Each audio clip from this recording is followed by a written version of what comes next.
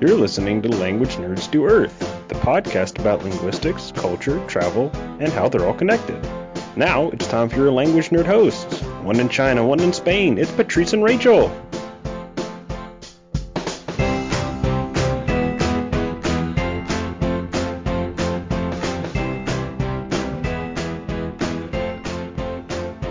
Hello everyone, I'm Patrice. And I'm Rachel. And this is Language Nerds Do Earth.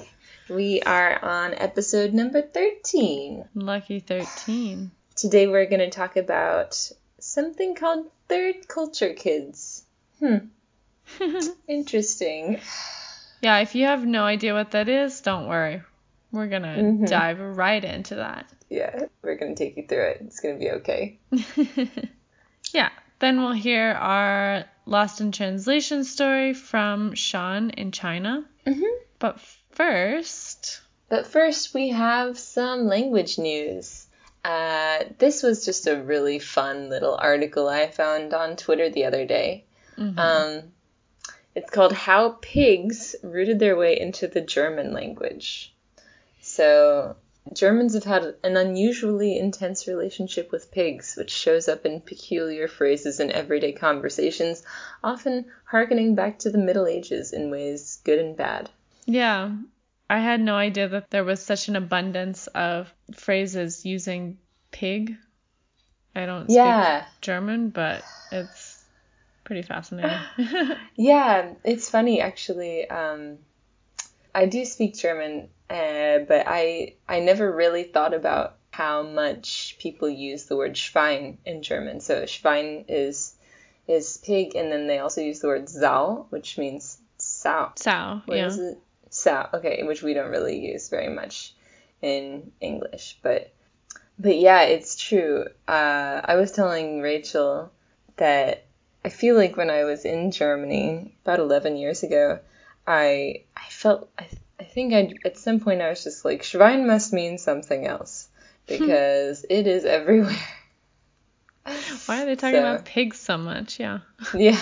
Yeah, exactly.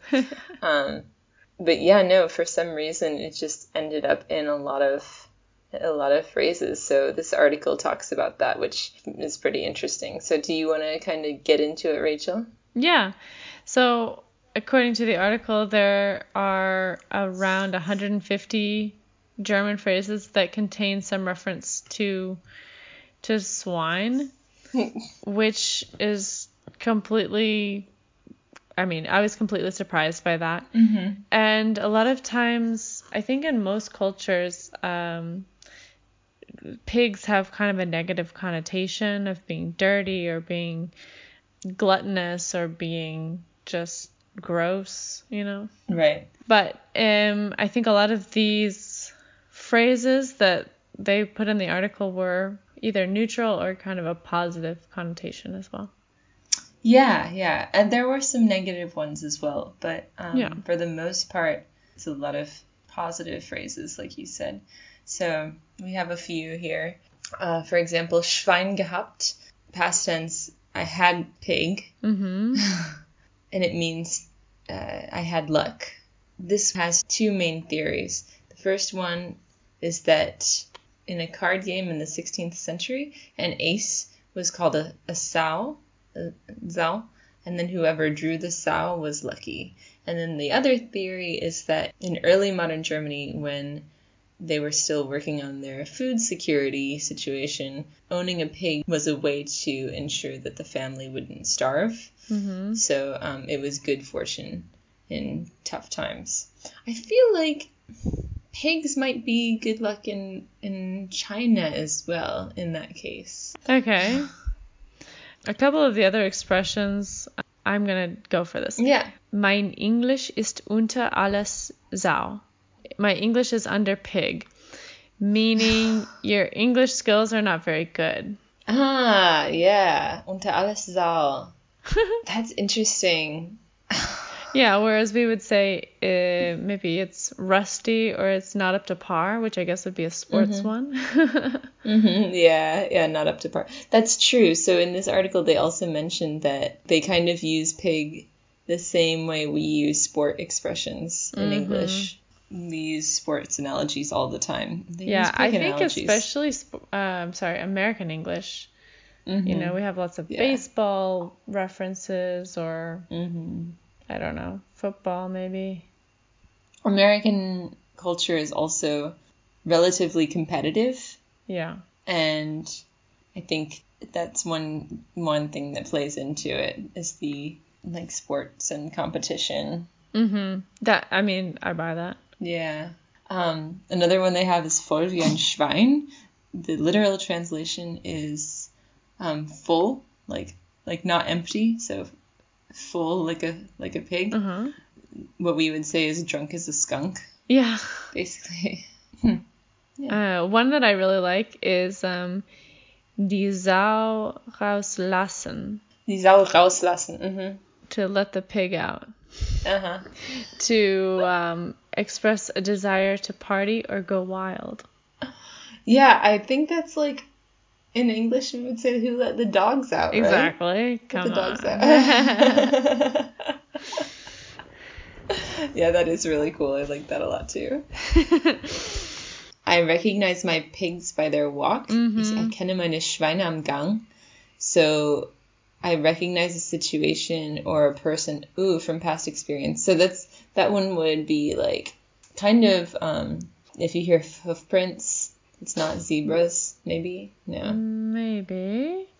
I was thinking more like, I don't know. I would say something like, I would know that anywhere. I would know that whatever, anywhere, that walk or that laugh or that. Yeah. This sounds like a phrase I would use like as I get older, as I have more experience. Like, I've seen that pig before. Yeah. I think my pig is whistling. Yeah. Used to express disbelief or astonishment at a situation. So the article says, like, in English we would say, when pigs fly. Right. It's not really exactly the same. Not exactly, no. But it's pretty close for sure. One other one that I really liked is, we haven't yet kept pigs together.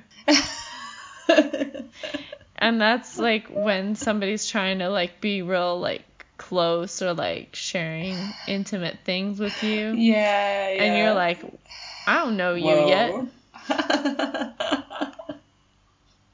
Slow down. We haven't even kept pigs together yet. Take me out to dinner first, man. At least like help me feed my pigs. Same thing. That's funny. Yeah, that's really cute. Yeah, German is such an interesting language. People have asked, like, which language do I like more, German or Spanish, since they're, like, at pretty comparable levels, and honestly, like, they just have very different energies. Like German, I've said before in past episodes about how it has so many rules, and that is kind of similar to the way Germans live their lives. Like, here are the rules and you must follow them, you know, like that's just what you do. And even like at a crosswalk, people might walk across when it's red, but if there are children around, it's just like the unspoken rule is that you don't cross the road when the traffic man is red, because you want to set a good example for the kid. Okay. Whereas Spanish is just so relaxed, and that's kind of how Spanish and Latin American culture is, just kind of like, you know, everything will be cool. Put this verb here, you know? Yeah, that's true. I mean, the grammar, let's be honest, is not that simple, but... Yeah. Okay. Cool. German pigs. Germans and their pigs. And also the graphic is really cute. There's like a little pig in lederhosen. So we'll obviously link to that. Whenever we mention an article, we always link to it in the show notes. So this will be in languagenerdsdoearth.com, episode 13 show notes. You can find it. And the article, has lots of really cute illustrations, so it's worth checking out. For sure. Yeah, to explain the phrases. Yeah. All right.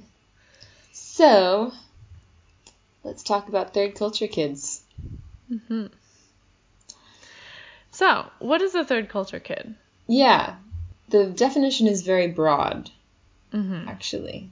The term comes from a kid who has parents from two different cultures and then grows up in a third culture.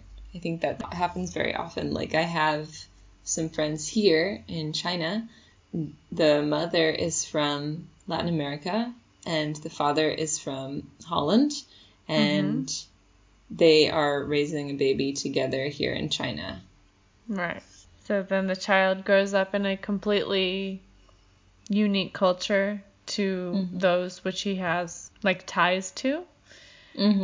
So it's a really interesting balance of, like, what do you keep from your own parents' culture and what do you have of the culture where you grew up. And it's very fascinating how people experience childhood, adulthood when they've been raised this way. I think like a classic example is military kids.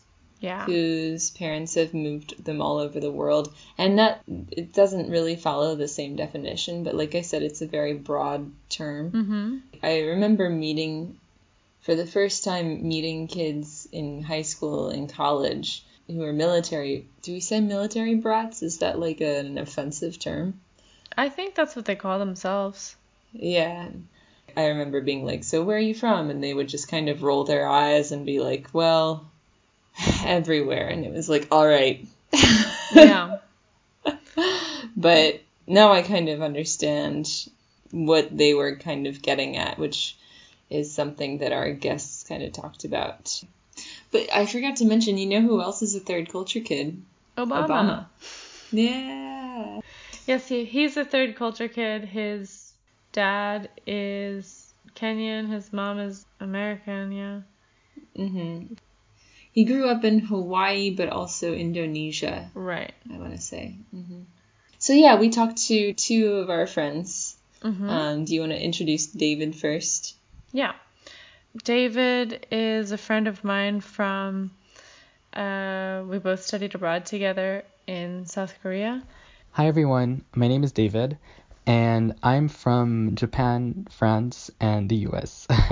So just to kind of analyze this, my dad, he's French, and my mom, she's half Japanese, half American. But I was born in Japan. Then I lived in the US for a bit until I was 6, and then I moved to France, where I stayed there from 7 to around 18 years old. His parents live in France, and he just moved to Dublin. Japan, he did. He got that job. Yeah, that's right. English, working at Google. Oh my God. No big deal. French, obviously. Cool. Yeah. And regarding my native language, well, interestingly, it would technically be Japanese and English, because English is a language we spoke at home with my parents and my sisters, and Japanese was a language that I learned at school because I was in a Japanese kindergarten called Yochien. But once we moved from Japan to the US, I was 4. I completely stopped speaking Japanese. And so, as of today, I don't remember. I mean, I remember some parts of it, but, there's no way I could actually converse in Japanese. So I think interestingly, although Japanese is technically my native language, after the age of 4, I completely stopped speaking it. And I'd say that French actually replaced my Japanese because I moved to France when I was 7, and from there on, I was fully immersed in the French educational system. So that's really the language that I, developed and nurtured, like reading books at school or conversational speaking, reading, writing, talking, etc. Although English and Japanese would be my native language, French was the language that I mastered the most until I was 24. After the age of 24, I enrolled in this 2-year master's degree with the first year in London and the second year in Los Angeles. And during those 2 years, I barely spoke French at all. I mean, of course, there was the occasional talking with my friends from France, etc. But I was really immersed in this very intense master's program where everything was in English, and it was very rigorous and very demanding. And until now, my French, which used to be my dominant language, reversed with English, which now became the language that I guess I'm the most comfortable with and the one that I guess master the most. I talked to my friend Cecil here in Shenzhen. So my name's Cecil. I'm from I grew up mostly in Pakistan, but I'm French, Chinese French. Yeah. And I spent some time in France, but I guess I don't really tell people I'm from France unless, sounds weird. Yeah? Yeah. Why do you think it sounds weird? Because I didn't grow up there. It's primarily when I'm talking to French people, and like I tell them, even in French, in the same language, and I tell them I'm French, and they're like, "Oh, you're French, cool. Your accent's so like different." Yeah. I'm like, yeah, I didn't grow up in France. I want to kind of give a little bit of backstory. His grandmother is Hakka Chinese. So Hakka is a minority group actually here close to where I am. And I've actually met a few other people who are Hakka here in Shenzhen. So yeah, his grandmother, I think she left China. Well, she was in her 20s when she left China. Okay, so simply put, I'm the product of one Chinese parent. And even that's weird because he wasn't born in China or anything. But he was born in Bangladesh. And they've lived in the subcontinent, generally speaking, throughout. Okay, so he identifies as from... Chinese, actually. Okay. I mean, Hakka Chinese, specifically, okay, yeah. And yeah, my mom's European, I guess, Dutch, French, officially French, French national. I lived in France. I mean, I was born in Nice and lived there for a few years and then moved to Pakistan as a kid. So would you consider your native languages then to be... All right, we've got a long list, actually. So now he's in Pakistan, 5 or 6 years old. He speaks French fluently. He speaks Hakka Chinese, which is very different from Mandarin. And then English, because I don't know if it's an official language of Pakistan, but everybody in Pakistan speaks English. Okay. And then eventually he also learns Urdu. My family, being Chinese expats living in Pakistan, felt like they really needed to be close to the community. Made sure I went for Chinese classes every weekend, like Mandarin Chinese classes. Okay. So at home we spoke Hakka and English. Okay. And occasionally Urdu. My dad did want to make sure I was still connected to the French community. So also every weekend I would at some point end up going for French lessons. So you had just to keep that up. Yeah.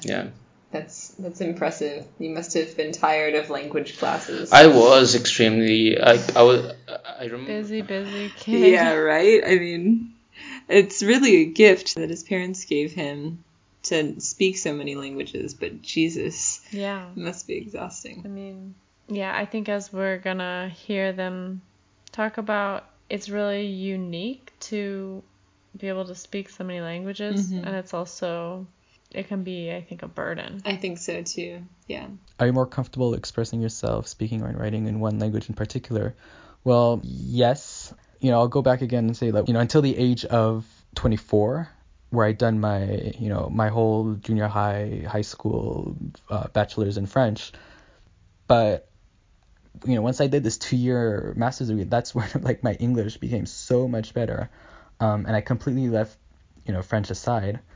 And I had this job interview, actually last week, and it was in Ireland. So it's an English speaking company, but the role was to kind of work with the French market. So you need to speak French, right? And I had to do the interview in French, and I completely underestimated how I needed to perfect my French, actually, because it was quite difficult.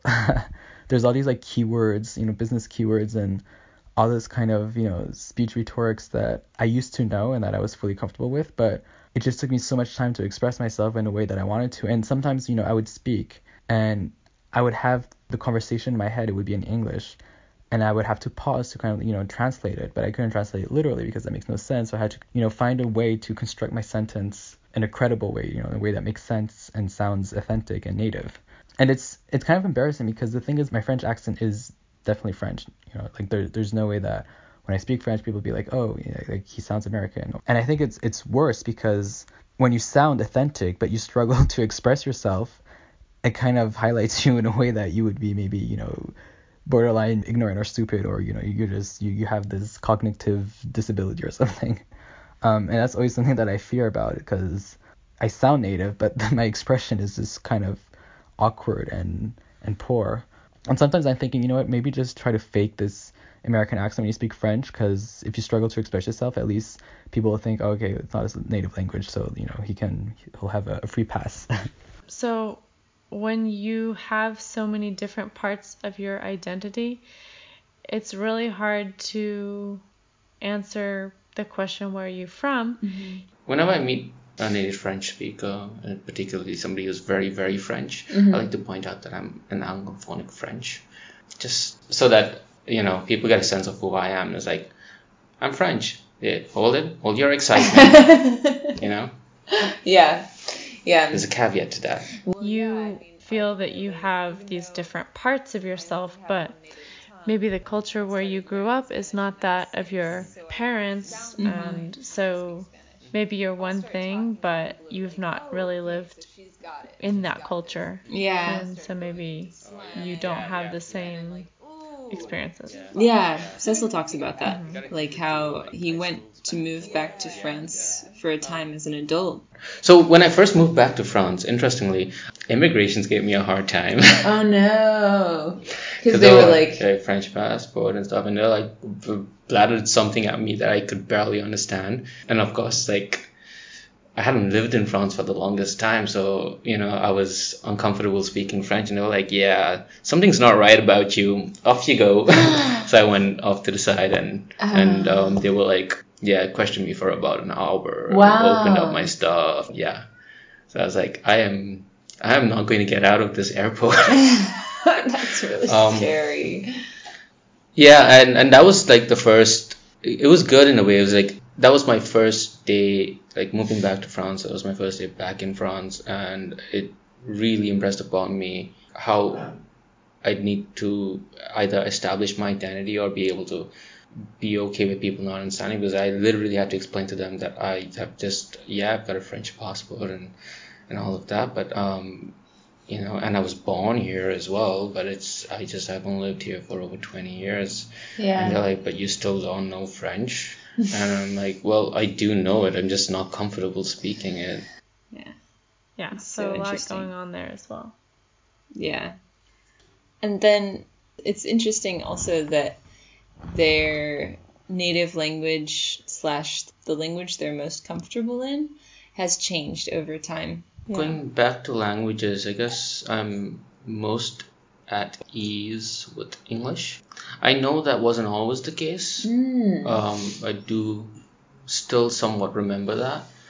But, you know, like, spending 20 years in Pakistan, like, I think, and having to adapt really quickly, because I didn't initially know English either.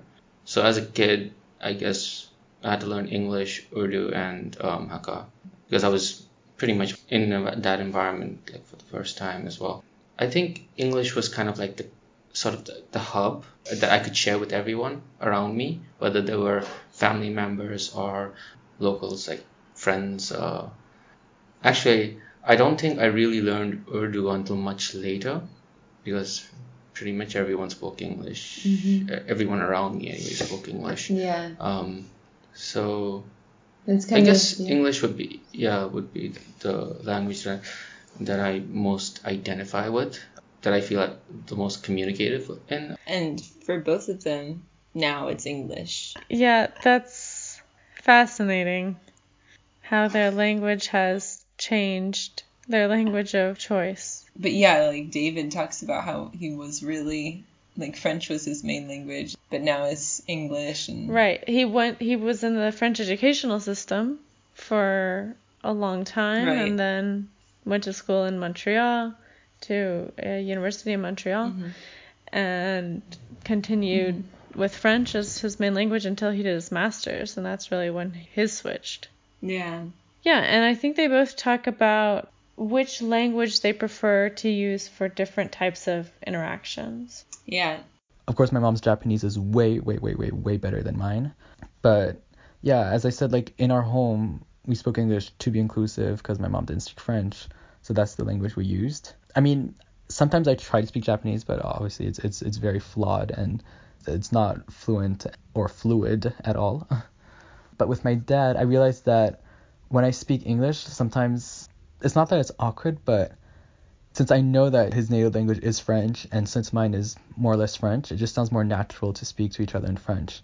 Because I feel like we can get the message more clearly, and he'll maybe have to think a bit if he wants to express himself in English, although he's very proficient in the language. But I just think that, just to keep the conversation as concise and clear as possible, we'll just use French, because the English creates this imbalanced attempt to find words, and, it may lead to miscommunication, basically. So overall, yeah, with my dad, it's just better to speak in French. Although, once my mom's there, we immediately switch to English. Yeah, I love that part. We talked a little bit about that also in episode 7, and I just like hearing what people have to say about it. So Cecil talks about how when he thinks about a night with a bottle of wine and talking with friends, that's the French part of him. It's weird, right? So for me, enjoying like an evening out on the porch with friends and wine and stuff, if I picture doing that, I picture that in French. In like where I was living, for example, it was very common. Like I would spend most evenings that way with my neighbors, just sitting by the pool out on the porch, bottle of wine, or 3 after dinner, Friends. Yeah. Well, you drink stuff while you converse, and right. Yeah.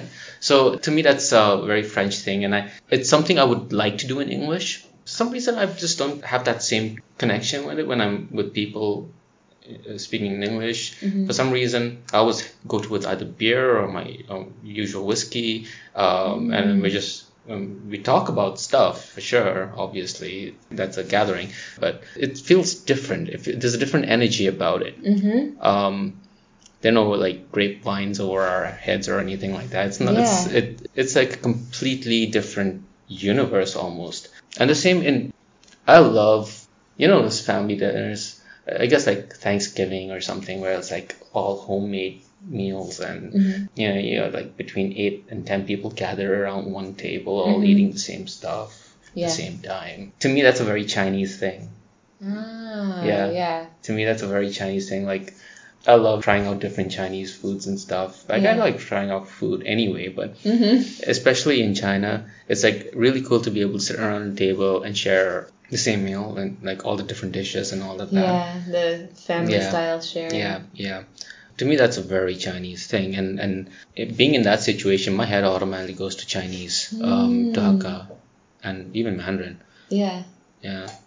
And what about English? Is there any instance where you really identify English? Like watching a sports event or drinking beer at a bar. Yeah, that's very English to me. Yeah. Yeah, that's cool. And so it's interesting. Urdu is to me like an international thing. Huh. Do you know that mindset you get in when you go traveling somewhere? And you're like, I need to pick up what the local language ASAP, like know how to count money, names of places, transportation, hail a taxi, whatever, like toilet. Yeah. What's the word for toilet? Yeah. So, that mindset that you get into, right, when you're abroad. For me, that's a very Urdu Pakistani thing. And that's when I'm eating out and stuff, that I'm like calculating, I could get this much for this much amount, and is it going to make me sick? Yeah. And that's like it's your Urdu side. Weird. Man. Overall, I mean, I'm the kind of person who thinks that identities are not fixed. I think someone has multiple identities, right? And I would say that when I speak French, yes, there is a certain attitude I have, I guess, because French people within themselves, they act, for example, if like when you don't know each other, when you're foreign, or like strangers, basically, French people are very polite to each other. They use the vouvoiement, which is like you have to use a special way of addressing to each other. that you don't use in English. In English, you say you to like everyone, right? But in French, you have to change this vocabulary. You have to use this other term. So, there's all these kind of elements that you need to consider when I speak French to a stranger. And plus, I feel like maybe my humor will change a bit too, because I know that French people, they're very, very sarcastic. Like 95% of the humor is sarcastic.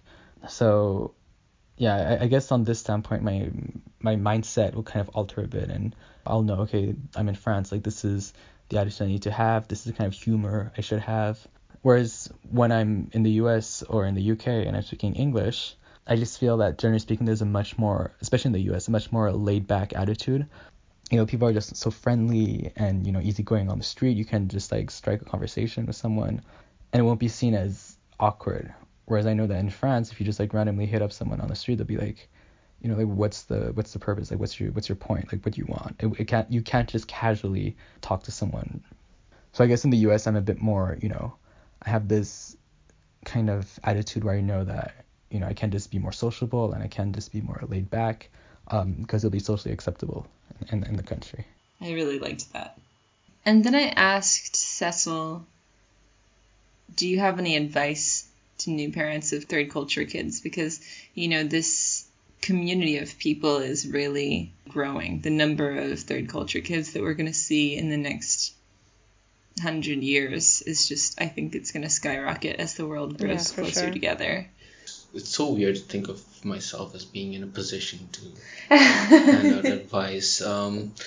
Honestly, it's just go with the flow. Like, seriously, I feel like we're living in a day and age where everything's so globalized, and yet you have parents and adults complaining about our young ones are adopting that other culture and this other culture, and like, get over it. I totally agree. We live in a world with the wider internet.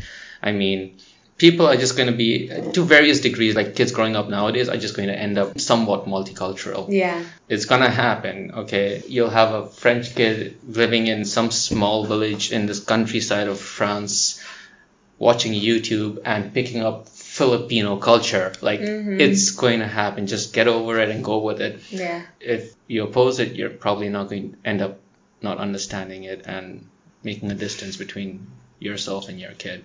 But that applies even more so to third culture kids, I think,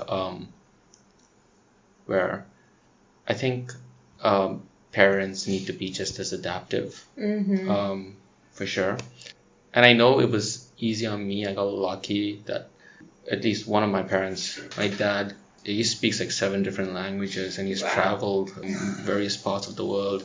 And I don't know that I would have as open a world view if I didn't see that happening in front of me. Like, I didn't have a person I could observe doing the same thing, like speaking different languages and being able to switch back and forth between cultures. And I think it does add more openness, more appreciation, understanding, tolerance, whatever it is, the ability to connect. And I think kids sort of growing up in that, 20 years from now, that might just be the norm. 20, 30 years from now. At least among, like, large, educated communities. Yeah, and especially large, like, cities, like melting pot type cities like New York and now even in China, Yeah. That might just end up being the norm. And it's just something to expect and just work towards. That's the whole like thing about Star Trek, right? The Starfleet thing is like, you combine the entire human race, and then eventually all species across the universe towards a common goal, which is like, in like cooperating together, living together, understanding, and all of that. So I liked what he said. Just kind of embrace it. You know? Me too. And I think just by using our observational skills, we can already see that there are more than before. Yeah. If you think about, I don't know, even kids that you knew, maybe in school or definitely from university, how many did you know versus maybe how many did your parents know? And I guarantee you the number is higher. Yeah, definitely. I feel like I've met a lot of third culture kids, missionary kids also. I mean, let's see. Anne's not really third culture, but in a way, kind of. How so? I always get mixed up, but I think her mom is French, her dad is Belgian. She grew up in Belgium, but then when she was like 14, moved to Sweden. Oh, okay. That's really cool. Yeah. And so she then went to Swedish school, went to university there. And since then, she's done, I think what's typical of a lot of third culture kids is like living in lots of places and kind of not having the typical roots that a lot of people have. And so they're a bit more free to migrate, to move. Yeah. Huh. It's so interesting. Yeah. Actually, Anne left us a really great Lost in Translation moment in episode 5, which that's all I'm going to say about it. If you want to, like, pee your pants in laughter, go check that out. Yeah.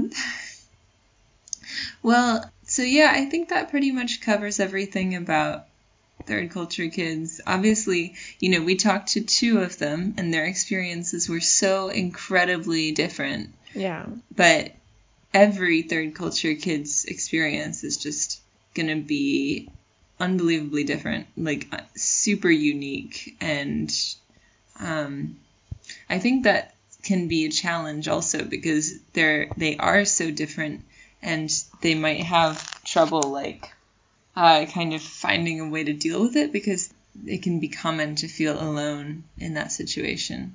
Yeah. Yeah, that's definitely true. And how do you relate to someone about your experiences, which are so different than most people's? Yeah, I was reading this article by the BBC, which I can link to, and they talk about how third culture kids have trouble when they move to a place where there aren't a lot of international people. I mean, obviously they usually come from a more privileged upbringing than average, but it's not because they chose it, and they have trouble kind of explaining to other students what their life is like because they just sound like they're bragging. Yeah. Yeah, that's true.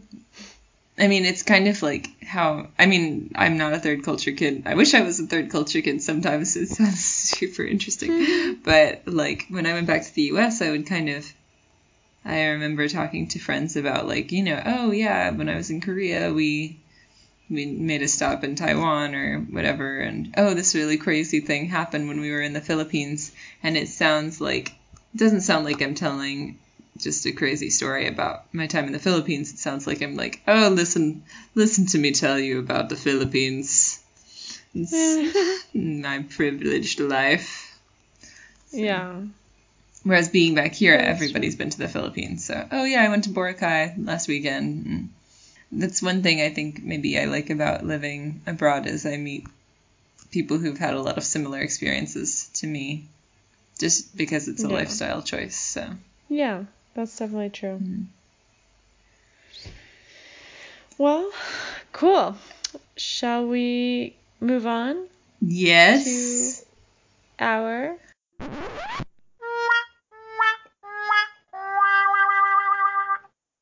Lost in Translation.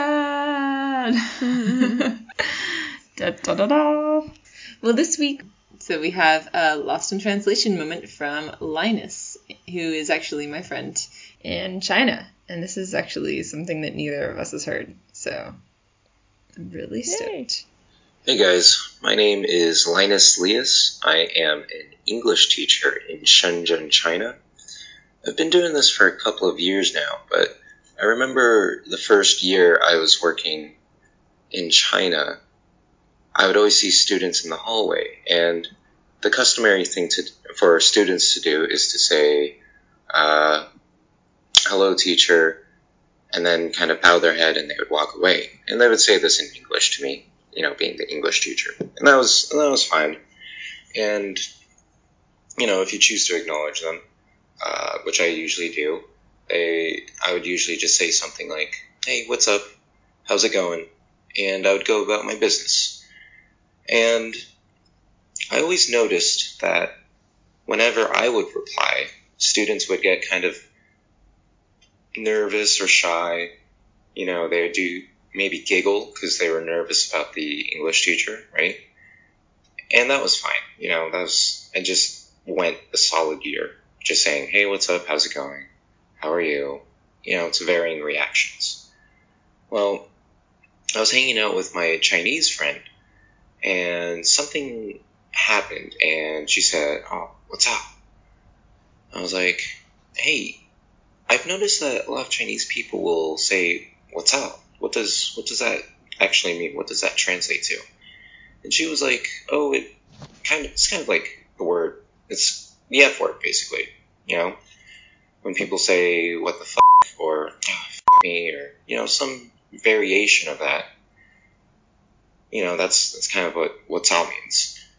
So I was like, oh, okay, interesting. And then there was about 10 seconds where I was like, wait a second. What Tao sounds a lot like what's up? So it basically just hit me that for a solid, you know, 8 months, students would be coming up to me in the hallway saying, hello, teacher. And my response would basically be, oh, what the fuck? How's it going? And then I would be on my way. So for a solid year, it was like that. And I really wish that I had known that earlier because if you didn't know, a lot of words in Chinese sound very similar to each other. So in China, we have something called WeChat Pay, and basically you can pay for everything on your phone. You just need to give them your QR code, right? And sometimes it's unclear who scans who. And in English, you just say, oh, do I scan you or do you scan me? And, you know, that's how we do things. But in China, the word for scan is sao. And that's easy enough. But once again, the word for fuck is tao. And I would like to think my Chinese is pretty good, but it's not good enough because there have been more than a couple of times when I've been in the back of a cab and the guy takes me to my destination and I'm like, yeah, and he's like, you know, that's $20 or something like that. And I'm just in the back getting my phone ready and I just say, 你找我吗? 我找你吗? And if there are any Chinese people listening to this, they're like, oh man, this Chinese is so bad. That basically translates to, can I f*** you? Can you f*** me? Yeah, so I've totally just bypassed the entire problem by just never speaking Chinese again. So that's my story, guys. I hope you enjoyed it. Oh my god! Oh wow, that was such a good story. Both of those were awesome. Yes. Yeah. Wow. those little kids just scared and what's up? Not really sure. Hey, what the f***? How's it going?